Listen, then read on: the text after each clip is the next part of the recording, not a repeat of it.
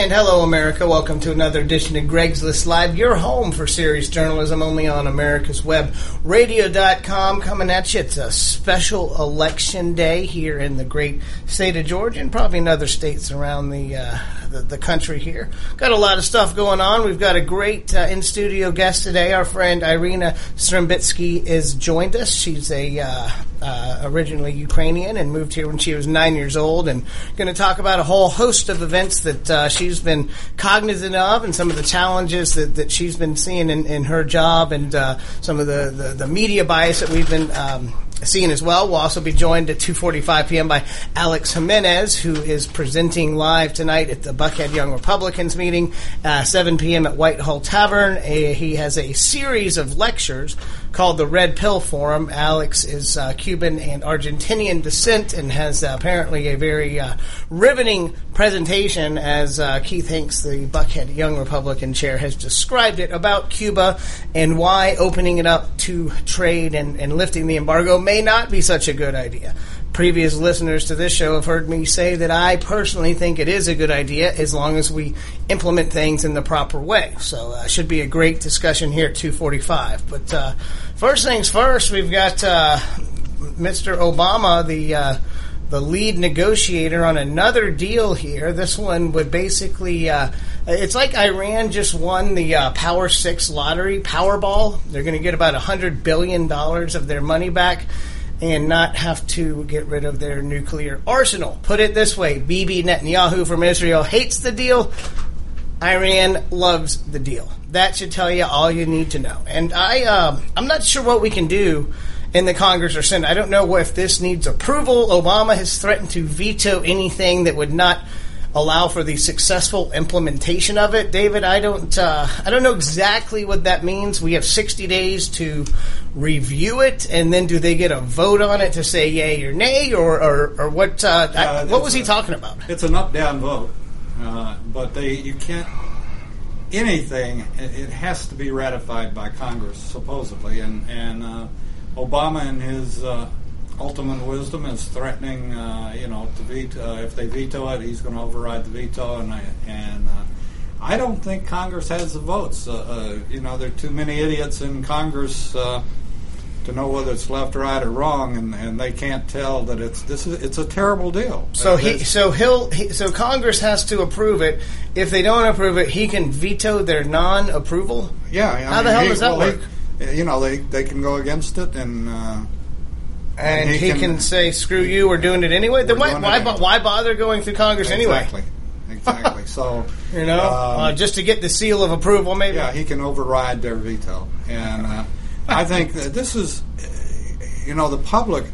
I don't know. I'm beyond the point of knowing what's going to get Obama's attention and what we can do.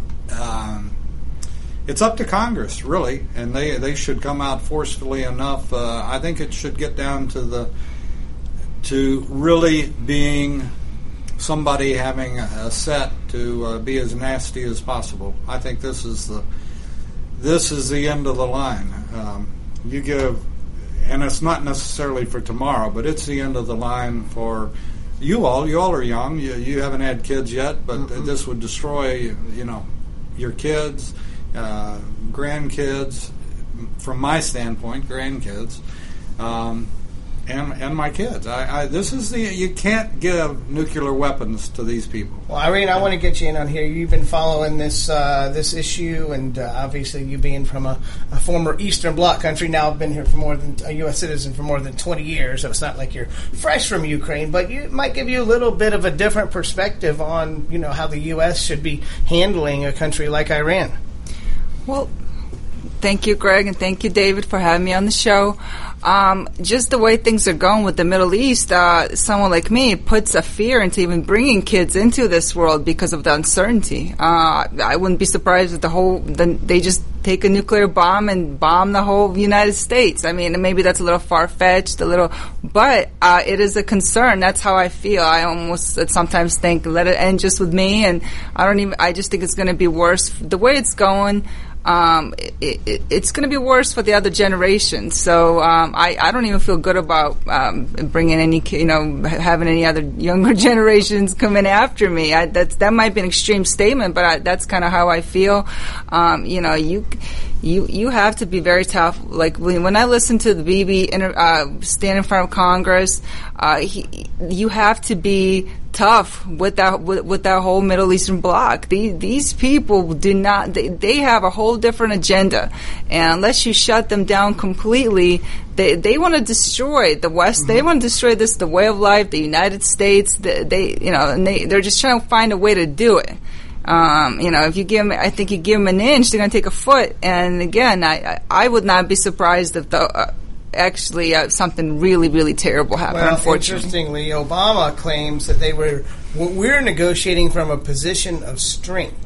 And I find that really hard to believe. And that's coming from a community organizer. I was about to say, you can comment as much as you want about our recovery versus Iran and the oil prices and some of the issues, but to state that the United States or that Obama administration has a position of strength negotiating with anybody is preposterous. And this is right after they just lit up the White House with the rainbow flags. Now, listen, we can debate that all we want, whether or not that was it was clearly a propaganda move here. But the Islamic community certainly isn't a fan of gay marriage, and that could be looked at as a sign of weakness.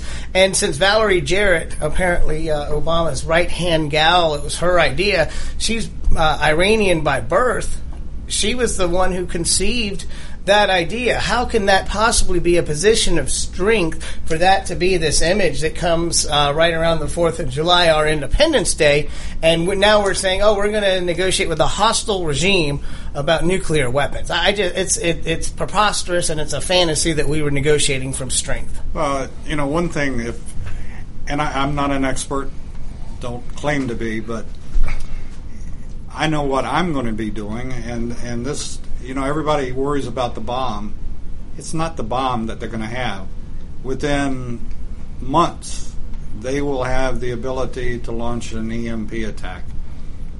Electromagnetic pulse, right? Right. Okay. And that would destroy us. We'd be out of business. We couldn't turn on the lights. We couldn't buy gas. We couldn't go to the store. We couldn't broadcast on AmericasWebRadio.com. Well, now that's the secret plan. Can we get the walkie-talkies out at least? Well, that's the secret plan that we've got.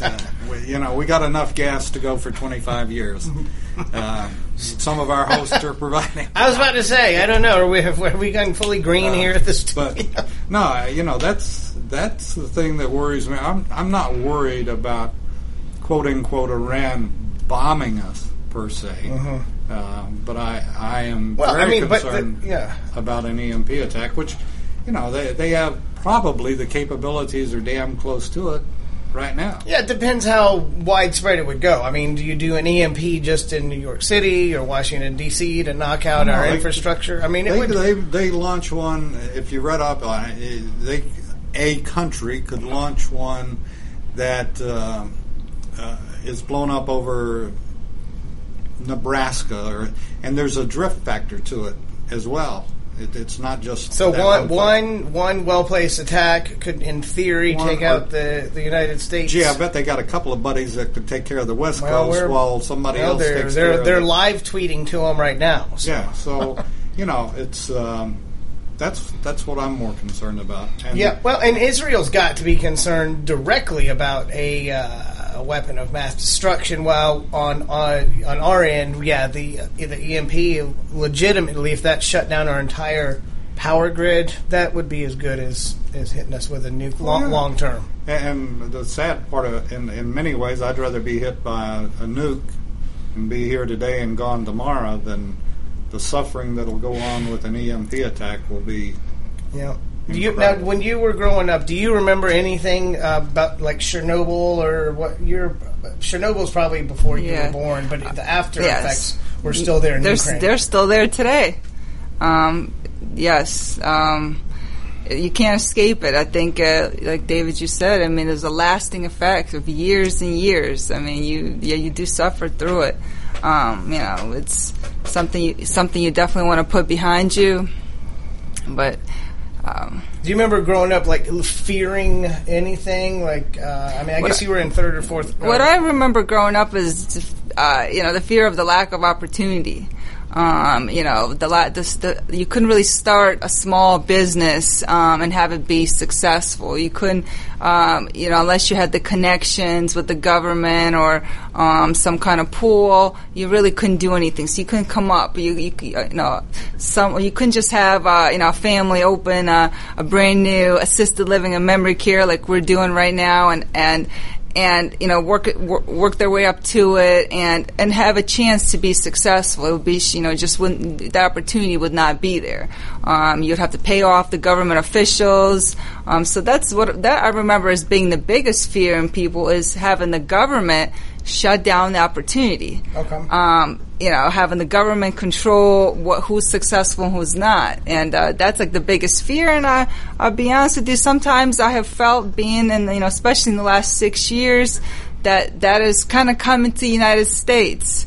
You escape it, you get away from it, you almost forget about it. A couple decades pass, you're like, ooh, here's the opportunity, and then you kind of start feeling some government pressure. And again, I think in the last 6 years, a lot of small businesses have fallen. That's like a trickle-down effect. If it's in a national government, it trickles down to your state and then your local governments, and it's just kind of the overall mentality is that the government can shut you down or has a control of your success. Yeah, they really do. The over-regulation and regulations under the Obama administration have been terrible.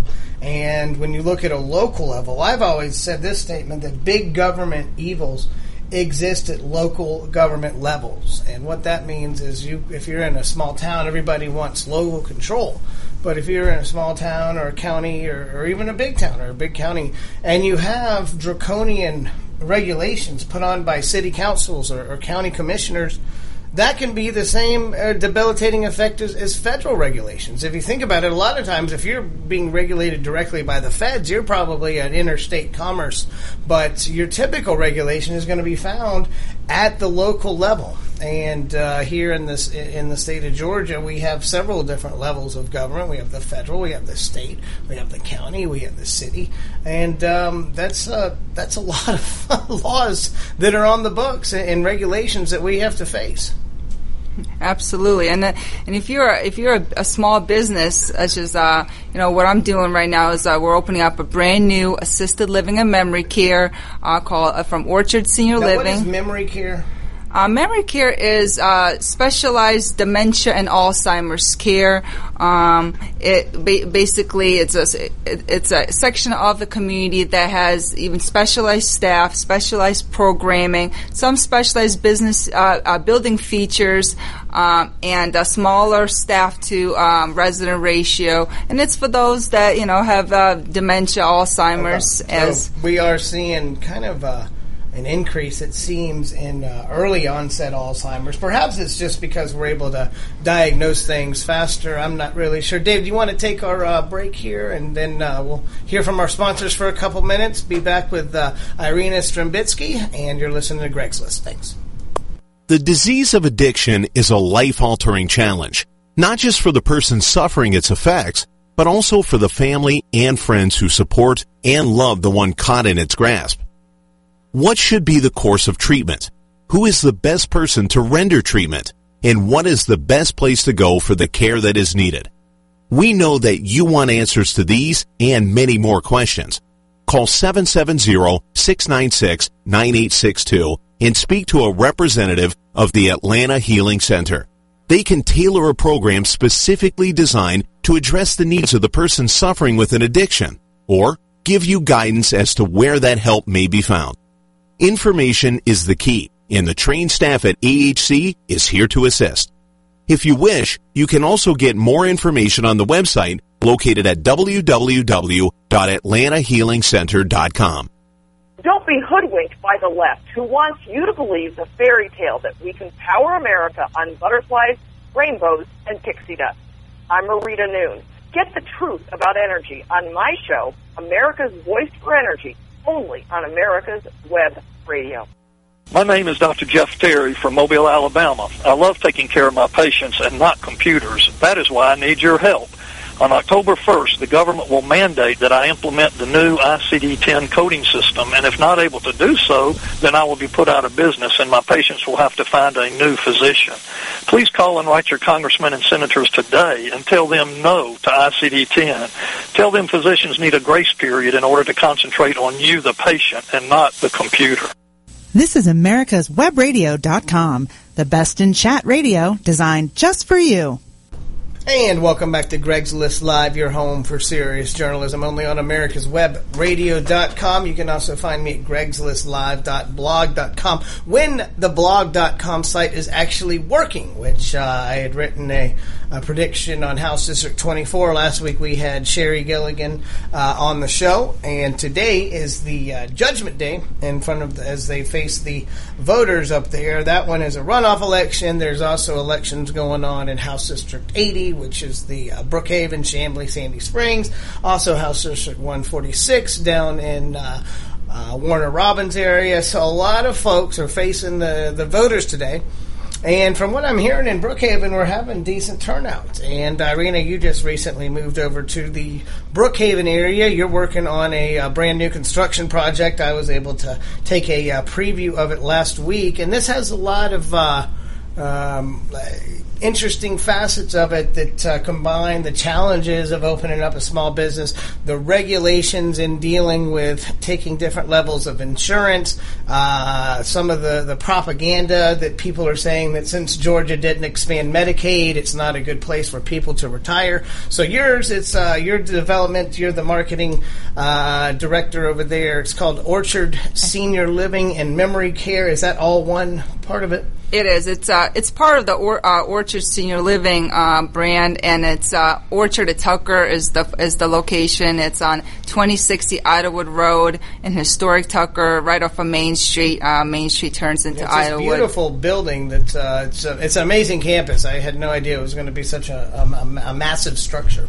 Well, part of the reason why it looked like a large home with the home-like amenities is that we are it's assisted living and memory care and not skilled nursing, and we're not super heavily regulated by the government like the skilled nursings, and that's why we can provide some beautiful facility. We can do things that the residents and their families want. So okay, so we've got a nursing home, and then you say yours is non-skilled nursing. Is that a technical term? Right, it's a different licensure. Okay. So, what it is that it's for it is an aging in place, but our staff does not provide the 24-hour skilled services. We do provide 24-hour care, but it's not, skilled care from RNs and doctors 24 hours a day. We do have people coming in to provide a la carte care and different services as needed, but, our residents are in better shape than skilled nursing.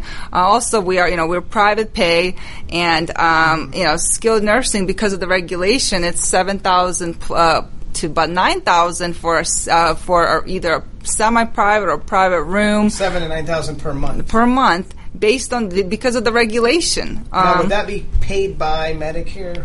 The skilled nursing part. I guess because when I had talked to you last week about this, you had talked about Medicare doesn't really pay for y'all's. Y'all's is private pay. So these are adults that either have savings in their own accounts or that have children that are willing to help supplement it. And your rooms range from $3,000 to $5,000 per month. Yes, about $3,000 starting to about $5,300 for the memory care, which is all inclusive. However, you get a beautiful apartment, 5-star dining, all day menu on top of the regular 3 meals a day. 10,000 square foot enclosed garden, along with the care options and different entertainment options.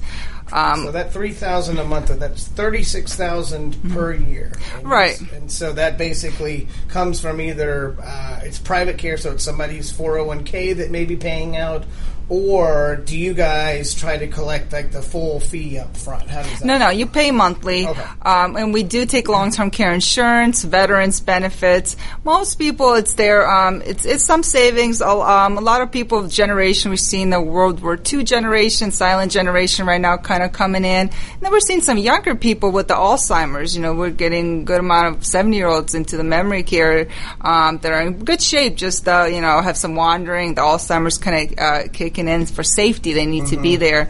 But so you see it from their income. A lot of the residents, they've been in their home for 30, 40, 50 years. They own it, so they could, the home values are so high now. They sell it. Or they do a reverse mortgage even. Well, most of the time they own, about 95% own the home. They get a good amount of assets from that. But one thing I wanted to clarify about the nursing home, it's great in the United States. I guess it's great to be super rich or super poor. I think everyone in between sort of gets the short end of the stick. And what people don't know about nursing home is the government will only kick in if you're absolutely penniless. There's a 5-year look back period. If you did if you gave any money, if you spend any money, you have to be penniless with under $2,100 in income, and then the government will kick in. Where there's a space, which is hard to find as well. They would look at your Social Security income and then pay the difference? They will drain. Basically what happens is if you need some type of skilled care like that, they will drain all your assets and, everything that you have. And then when you're penniless, they will kick in so you're not on the street. So they will try to liquidate anything somebody has. That's right. Okay. So so a community like ours, even though it's like you said, a luxury home-like environment where you have beautiful apartment, 5-star dining, monthly is about a third to most a half of the cost of the skilled nursing, and you get a quality of life. You're there safely, and really you protect your assets last for twice as long. Because if you something happens to you, you end up going to skilled nursing, you will be paying $7,000 to $9,000 a month, and when everything's gone. And a lot of times, I used to work with a community that did have the skilled nursing component. Most people, they passed away before everything was close to getting drained, so they didn't even take advantage of, that Medicaid, because you have to have less than $2,000 in assets in order for it to kick in. Assets or income? Both. Okay. So you have to be down to just nothing, to be able to. Basically, most people, if it's just one person and they've worked, their whole life, they're probably getting between 1,000 to 1,500 Social Security per month. Would you? I would say that we see typically we have a lot of veterans. That's the generations we're working with. They may get a veteran VA benefit. They get pension, VA pension, and, Social Security. Now that it's sort of changing the economy, but we still see in the generations we're working with, they in many cases also have a pension from their work. It used to be people stayed 30 years, at the same company, were able to get the company pension. So there's a good amount of folks that have the funds. What Orchard is it's the first option that came to Georgia that that basically it's an assisted living and memory care that's built like the high-end continuum of care or independent living communities. Okay. Typically what you see, assisted livings, they're small, they're dark, they have a few amenity areas. Like urine. Right. They're sort of like an afterthought. It's, and you got a small little activity room, you play bingo. What the Orchard is a community of care. We are taking on causes that residents believe in. We have supported cityhood for Tucker. The residents that have come in, the Tucker people will be doing voter registration. That's right. We're doing voter registrations at the community. Are you really? Yes, okay. We are. We're going to be doing a fundraiser for the cause for City of Tucker. Yes, wow. We're also very big on veterans causes. We have a pinning ceremony for the veterans, not just at the community on August 22nd, but also for veterans of the city. When our residents we take a cause on, it's not just for the community. It's for our particular residents and communities, for the whole community in general. And we welcome veterans from the local areas to come in. And the event's going to be listed on our Facebook page, Orchard Senior Living, or on our website, www.orchardseniorliving.com. Or for any information, you can email me at marketing@orchardseniorliving.com. And we will be doing a lot of those kind of events, and we're taking a lot of causes on. And the causes we're taking are the causes that the residents and their families want to take on. It's we're a big family, and we're gonna stand together, and we're gonna stand for something. So we're gonna play bingo, we're gonna have trips, we're gonna have fun, but we're also gonna stand for something. Do like a poker night too, Texas Hold'em. That would be fun. Now, you can't give away any cash prizes. There's all sorts of weird regulations. I got to find that out when I ran for state senate last year. I was told, Greg, you cannot have poker night if you charge people and give away a prize. So I basically said, okay, we won't be giving away prizes. But my tournament entrance did not like to hear that part of it. But at any rate, the winner was finally compensated, and everything was finished on that. But I think that would be a lot of fun. And no, I'm impressed that y'all are doing some of this community activism, because Tucker and La Vista Hills are both two cities that'll be on the ballot here in Georgia. Which I will say, folks, Atlanta is just it's a fascinating place for people that come here. You moved down here from Ohio. What do you see as the biggest difference? You were in Columbus or Akron area? All of them, Akron, Cleveland. I have my sister, she's a dentist over in Columbus. So here, what the difference, here we have so many little cities that are all kind of next to each other. Do they have that same dynamic in Ohio? Or? Not at all. And that's what I love. I got to tell you, I love Brookhaven.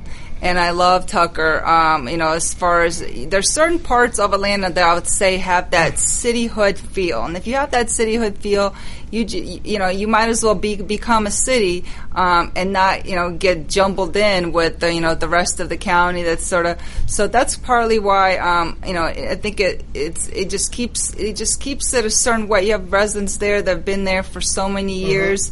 And, the city gets lost sometimes in translation when it gets all jumbled in. So I personally am a big fan of the cityhood movement. I mean, I know there's some, Brookhaven, where I live, has become a city, and I think it's good. I know there's some growing pains. That's always the case. But I think the key to the city is to be pro-business. This country was built on small business to give everyone opportunity. And you want to make it easier to bring good businesses and options for consumers. That's the thing. The less opportunity there's in business, the less choices there are for consumers. And you want consumers to have great choices of communities, stores, the different services. So they can choose the best one, and that holds businesses accountable. You want people working for the private sector, not like Greece, where more than 50% of the damn country works for government. So the jobs that y'all are creating are construction jobs and marketing jobs, and you'll be bringing in nurses. So you've got a skilled labor. You've got professional employees there, and when it's all finished up, y'all will probably have 30 plus employees there, I'd imagine. Absolutely. So it's a job creating engine.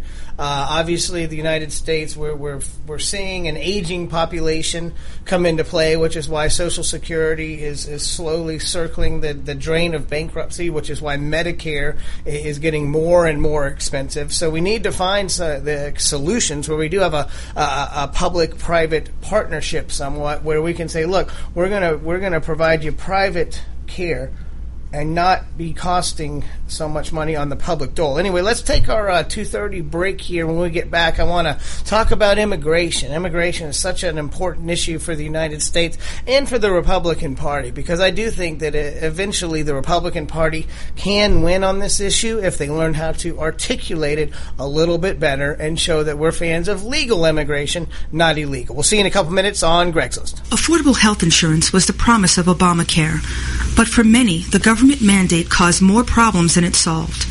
This is Dr. Elena George from Medicine on Call, and I want to tell you about a truly affordable alternative allowed under Obamacare, Liberty HealthShare.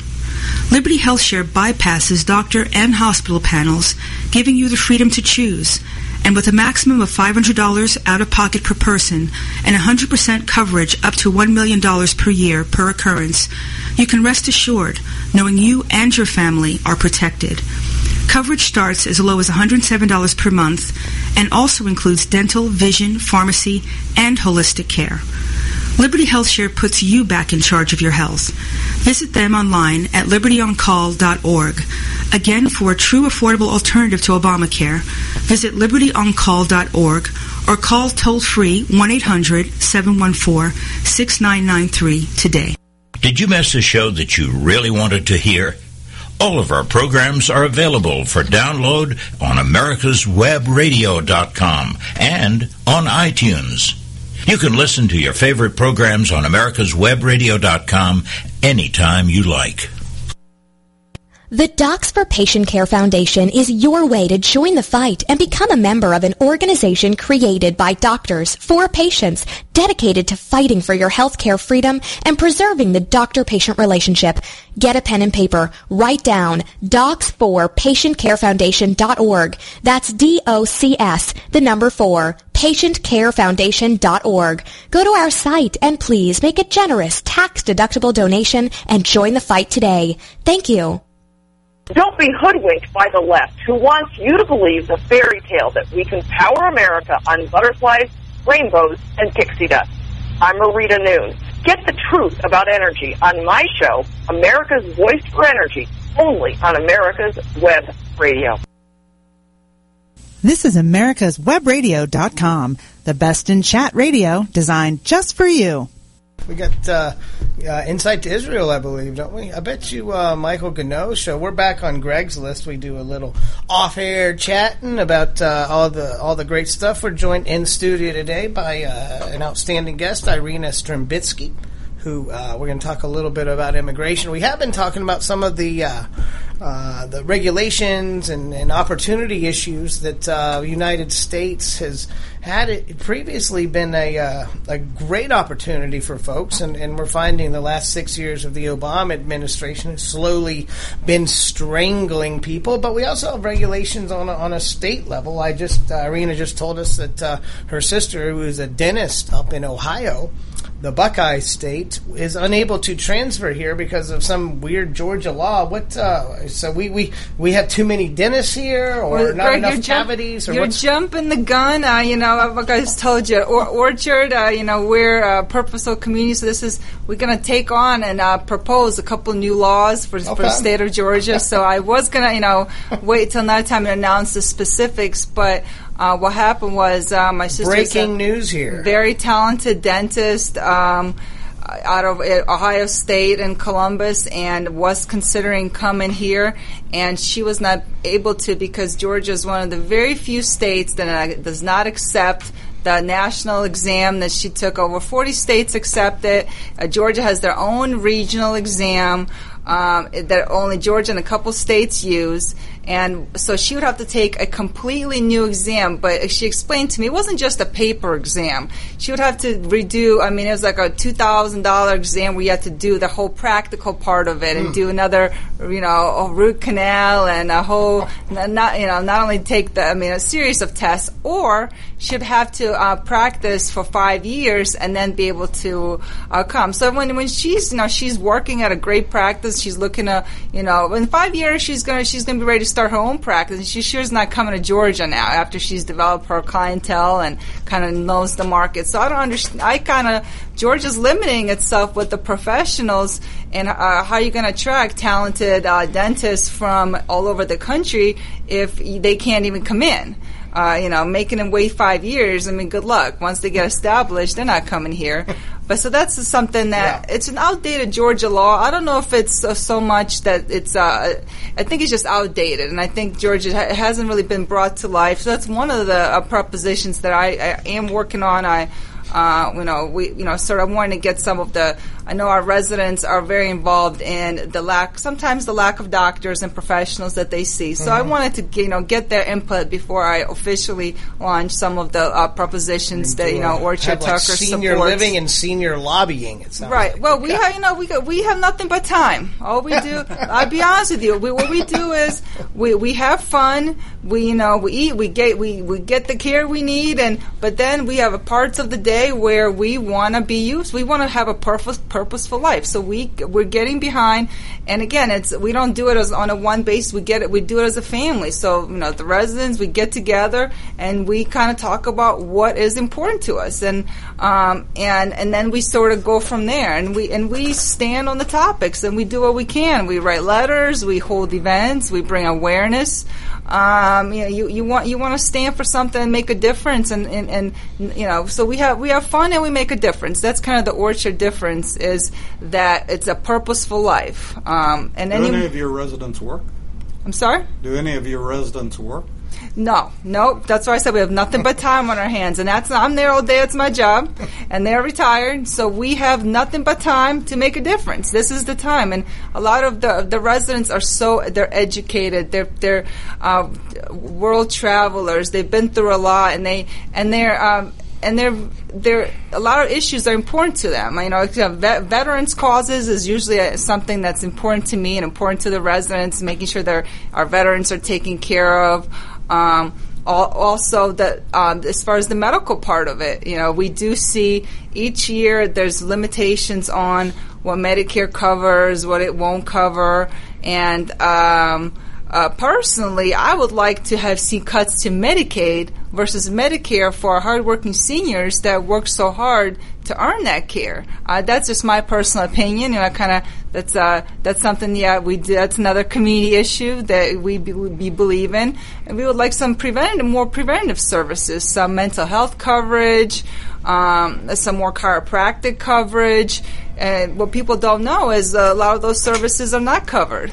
And I think our residents and just the seniors, and they deserve it. They've earned it. And we were going to get behind, and we're going to do a couple propositions this fall, and hopefully get it on the ballot for the next time around, and really gain some publicity. Like I said, we have nothing but time to make it happen. Yeah. Well, that's fascinating. And in fact, I think that there's a few items that I think are going to be important for us next year. Obviously, your residents are going to want transportation, and MARTA is actually operating in the black, which is great news. It looks like y'all. I mean, it's amazing. No, we have our own. Yeah, we have our own van.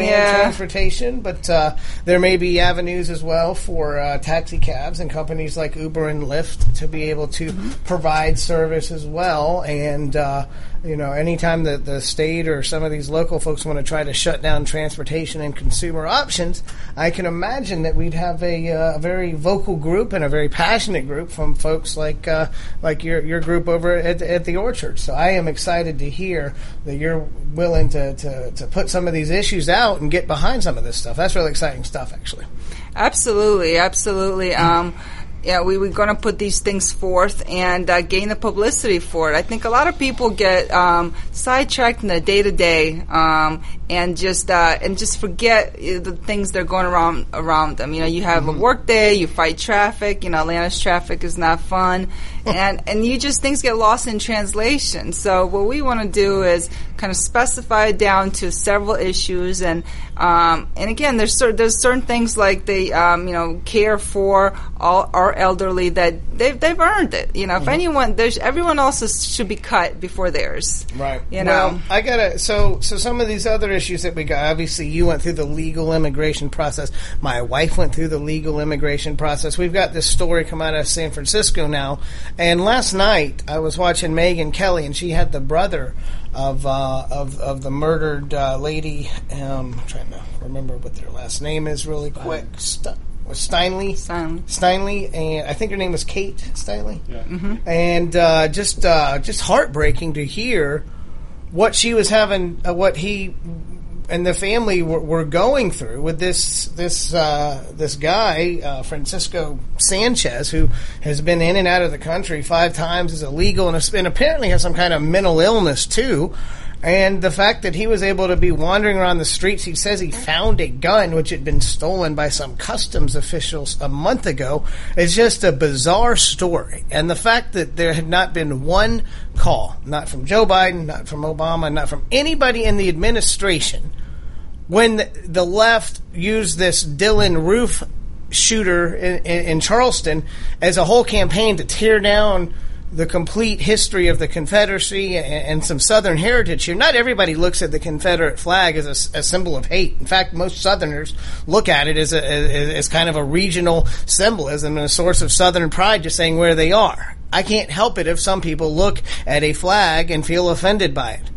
The people get offended by the rainbow flag. People get offended by the Nazi flag. Any kind of symbolism can be offensive to somebody. But if we operate in a world that is so worried about being politically correct, then we will fall for anything and stand for nothing.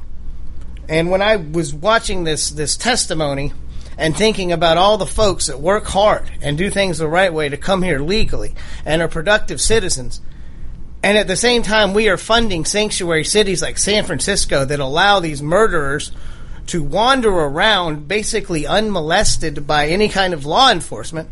It's disgraceful. And Irina, you probably have a perspective on that as well. I can imagine your process coming here from Ukraine. I don't know how much you remember from it, but I'm sure it was long and arduous. Very. I remember that part. I remember one thing that in particular stands out to me is the health testing that we had to go through. I remember we were in the Ukraine. We had to travel to Moscow and get tested for everything under the sun. And, you know, yes. And, you know, the thing is, and I know I'm a little partial, but I'm worried about myself. But, you know, just the environment I work in, I mostly worry about just our residents and the older community. They're more susceptible to that kind of stuff. You know, the older you are, your immune system so these people do not get tested. They could be coming in here with TB, all kinds of other diseases, and that's just the truth. I know the left likes to say, well, no, they're not, but how do you know? I mean, maybe I can't give you specific numbers of how many of them are doing that, but you can't tell me how many aren't, because it's just not tracked. There, you know, so and again, we already have a medical system that's under pressure.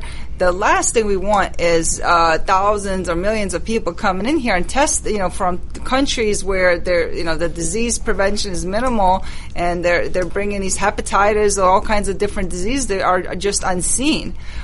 So that's a big concern of mine. I just know it's prevalent. It's more prevalent than Ukraine. I mean, It's not just that. I don't want people to think I'm talking about the countries. I don't want illegal immigrants from the Ukraine coming in here. Absolutely. Actually, and that's an interesting point, because we tend to, when we talk about illegal immigration, most people, including Donald Trump, who I've seen you actually have a little bit of an affinity for on social media, but most people say, oh, it's just they think Republicans are simply talking about Mexicans. But a lot of the illegal immigration problem is China. It's Eastern Europe. It's former Soviet bloc countries like Ukraine and Latvia and Russia and Bangladesh and India. I mean, and we also have a lot of illegal immigration from Africa. So it's simply not a Mexican problem or a Central American problem. Now, that's getting the headlines because about 97% of Latin immigrants here are Mexican.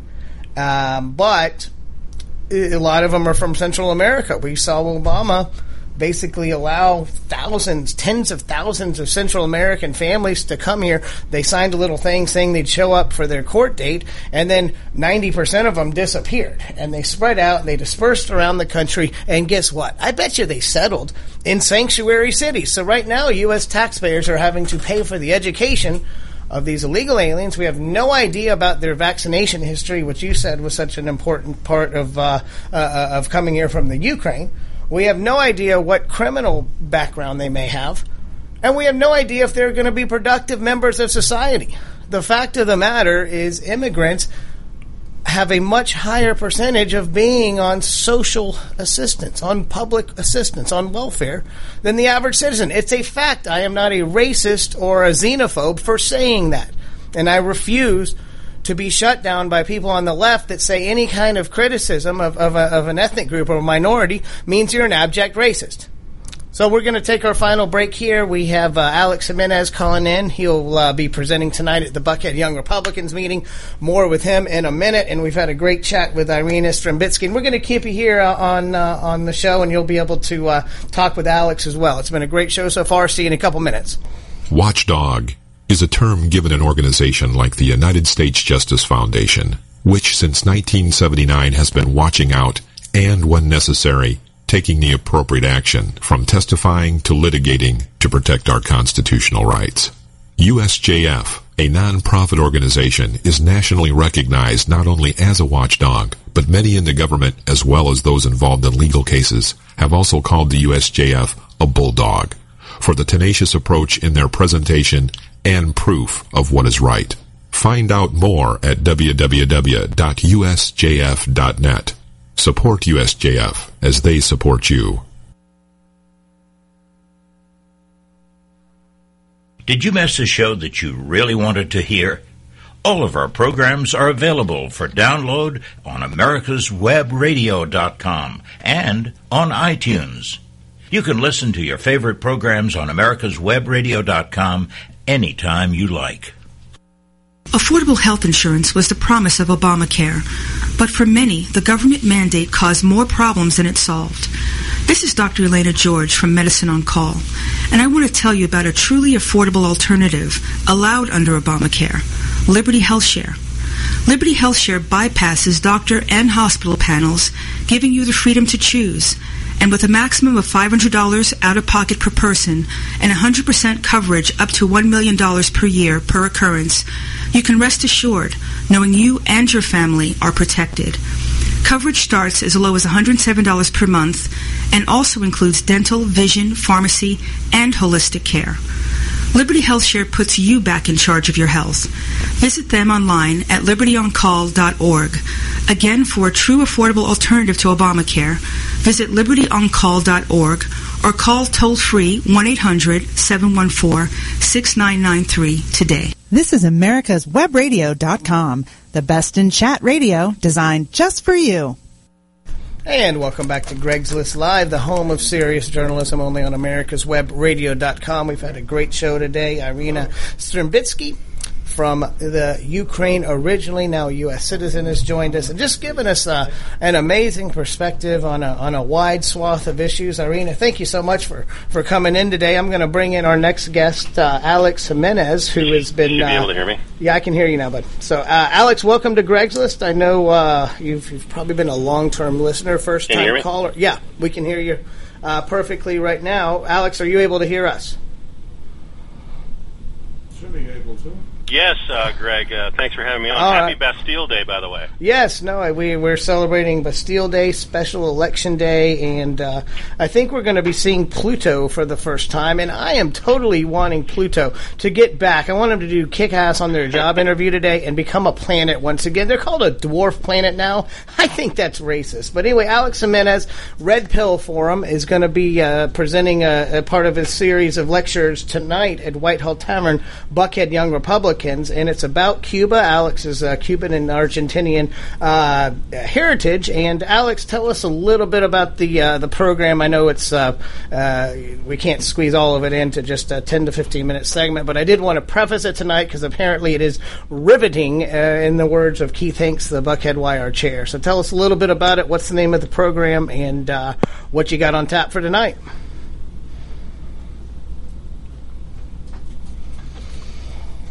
Wow, that sound. No, I don't know if we lost him somehow, but you don't think it's Iran kicking in? You know, maybe it's an EMP. Do you think the Persians might have sent in an electromagnetic pulse on us? I wouldn't be surprised. Are we suffering from the rage of the Ayatollahs already? You would have thought that they would have been able to get the release of those the 4 or 5 political prisoners that we have over there. But Alex, I think we got you back in. Hopefully, Alex, you back with us? Yes, apparently that was attacked by the Chinese. Okay, causing a denial of service attack on my IP as I'm calling in. So. We were thinking it was the Ayatollah sending an EMP. So we've got a whole geopolitical issue going on over there. But anyway, tell us about Red Pill Forum's presentation tonight, Cuba, and I know you've presented it before, and it got pretty good reaction. So. Yes. Well, I could start anywhere. I could start a little bit with why I'm doing it. That sounds good to me. First of all, I'll let you set the pace, but I'll start from this end, and if you want me to move me along to some other direction, I'll be happy to. The reason I'm doing the presentation on Cuba is because, unlike most of the discussion that's going on in the United States, here in Atlanta, particularly with the latest. I believe there's a junket by Qasim Reed down into Cuba, and at least one or two forums that I've attended here in Atlanta. The discussion seems to be about what to do with Cuba, but what I notice is there's no Cubans in the room. Kind of bizarre, almost surreal. There are no Cubans. They're not asking what Cubans should do. They're asking each other in a vacuum chamber. So I've decided to speak up because there's quite a bit of information about Cuba that should be known to people who were not raised in the Miami exile community as I was. I was born and raised there. And so, when you're surrounded by 1 million other Cubans who fled for reasons that are not well understood by the rest of the world, and then you're witnessing so-called normalizations with the same regime, at least in my case, I had to step out and do my best to set the record straight so that we understand, not just in terms of, wow, they did these bad things, let me get back at them. No. Certainly they did. I think where I'm coming from with this presentation is saying the reality of this deal with Cuba is as follows, and that's what I'm going to be talking about tonight, is what the reality is inside of Cuba for Cubans and anyone hoping to invest there. Yeah, and we're with Irina Strambitsky, and she I won't say fled a regime, but she certainly left a former Eastern Bloc, the Ukraine, and it certainly wasn't as business friendly as we would hope. And you were talking about a little bit of the corrupt government. And before we started the show today, I talked to you. I said, Europe has been able to invest in Cuba for decades, really, and we haven't seen the improvement. And you agreed. Did you ever hear of people going to Cuba? Yes, absolutely. I actually have some great stories. I go to Cancun every year with my family. It's a family trip, and this past year we were at a resort, and there was a lot of people there from Canada, and there's a lot of the people. Canada, you can go to Cuba to those resorts, and they've been going for years. And one thing they've told me is that the quality of those resorts is terrible. And they just said that that there's just they don't even want to go. They've all been because it was something to try out, and not one person gave it a good review. So I don't know who's developing there, what kind of dollars are being spent, but it definitely they're not taking advantage of the great weather, and they could be at Cancun. Well, Alex actually has some insight. He can tell us a little bit about why the dollar isn't really working too much there. Yeah, the dollar and the euro don't work very much in Cuba. You have to go back to 1959. 1959 was when the Cuban regime basically dissolved the Workers' Central Union and replaced it with the Revolutionary Cuban Workers' Union. They basically suspended everything, like all the historical rights of the labor movement: 9 days of sick leave, Christmas bonus, work week, right to strike, wage increases, all the things that you'd normally expect from a union. And basically they funneled everybody into something called the Confederation of Cuban Workers. Confederation of Cuban Workers is the only employment agency on the island of Cuba, and no surprise, it's controlled by the Castro crime family. And yes, I'm going to use inflammatory language right now. The Castro crime family controls the Cuban workers, the Confederation of Cuban Workers. If you want to work in one of those resorts, and this is the mystery of why Investments hasn't chained Cuba, if you want to invest in one of those resorts, here's a couple of facts that everyone should know. The resorts are at least 51% owned by the regime. And so 51% owned by the regime. The other 49% is provisional. They can take that away from you anytime, according to Cuban law. So you really are on the razor's edge as a foreign investor. Number two is that these are management contracts. So if you have a well-known hotel chain, say from Europe, managing a hotel in Cuba, it's only a management contract. And so let's say that, and I'm going to just break this down into 30 seconds or less. If you are a foreign management company that needs labor, it is the Cuban Confederation of Workers as the sole employment agency that processes the request from the people of Cuba, say, I want to work in that hotel.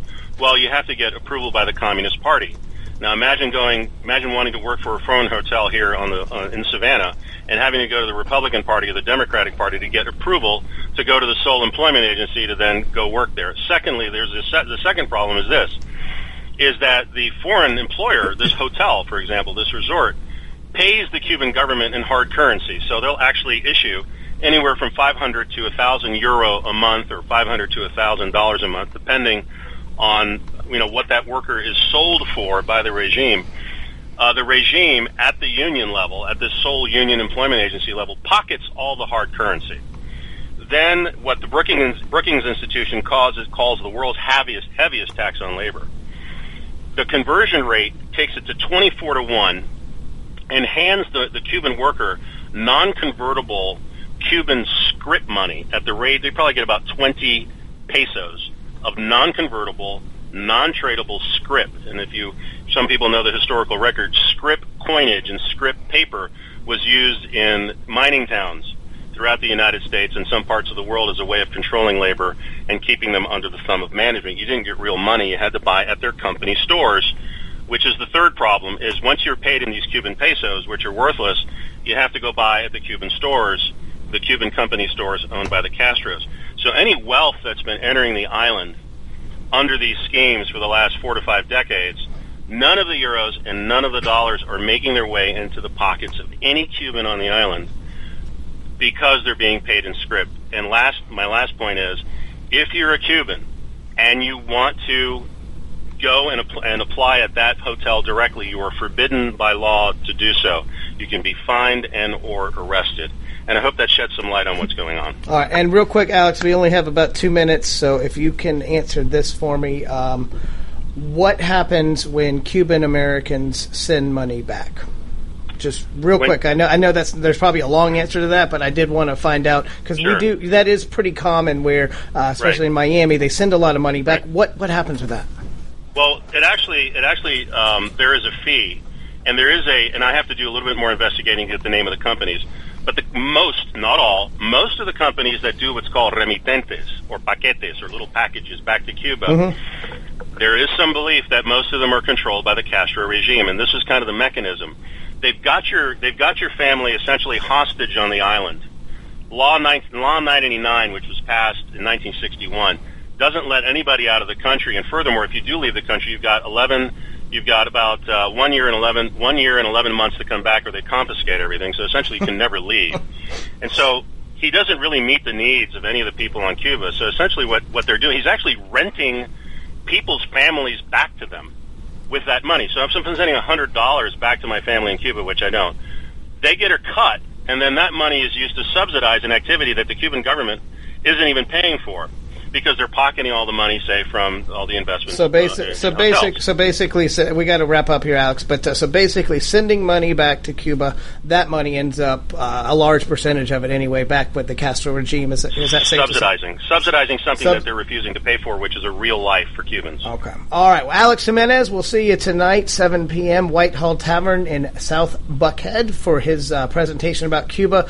Very fascinating. I think it'll shed a lot of light, and then I'll probably be there with a couple of questions about how Republicans can maybe steal this from Obama and turn things around in a better way. And wanted to also thank Irina Strambitsky for joining us live in studio. Irina, thank you so much. Thank you, Greg, and also Alex. This is very interesting. We would love to host you at Orchard Tucker when we open in August. Thank you. Our residents would love to hear more about this. I mean, this is very interesting and very unknown.